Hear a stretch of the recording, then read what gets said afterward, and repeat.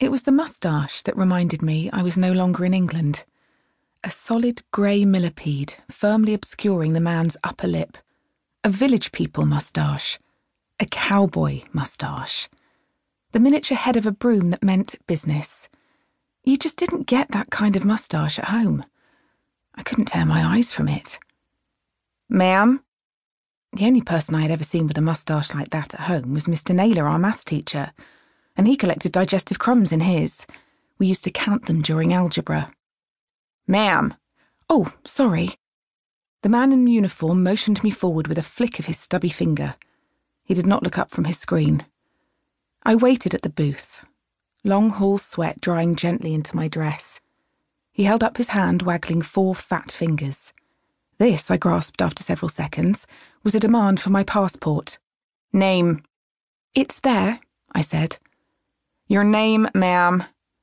"Louisa Elizabeth Clark." I peered over the counter, though I never used the Elizabeth bit, because my mum realised after they named me that would make me Lou Lizzie, and if you say that really fast it sounds like lunacy, though my dad says that's kind of fitting. Not that I'm a lunatic. I mean, you wouldn't want lunatics in your country. My voice bounced nervously off the plexiglass screen.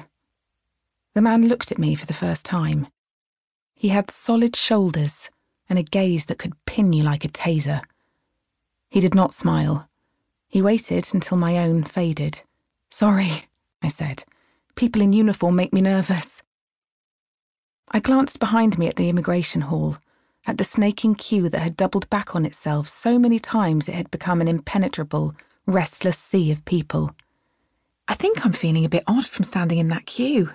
That is honestly the longest queue I've ever stood in. I'd begun to wonder whether to start my Christmas list. "Put your hand on the scanner." "Is it always that size?" "The scanner," he frowned. "The queue." But he was no longer listening. He was studying something on his screen. I put my fingers on the little pad, and then my phone dinged. "Mum, have you landed?" I went to tap an answer with my free hand, but the man turned sharply towards me. "Ma'am, you're not permitted to use cell phones in this area." "It's just my mum. She wants to know if I'm here."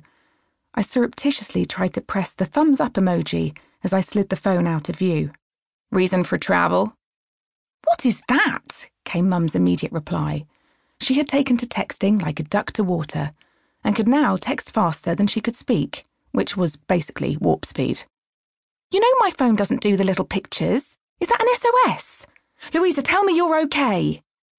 "Reasons for travel, ma'am." The moustache twitched with irritation. He added slowly, "What are you doing here in the United States?" "I have a new job." "Which is?" "I'm going to work for a family in New York, Central Park." Just briefly, the man's eyebrows might have raised a millimetre. He checked the address on my form, confirming it. "What kind of job?"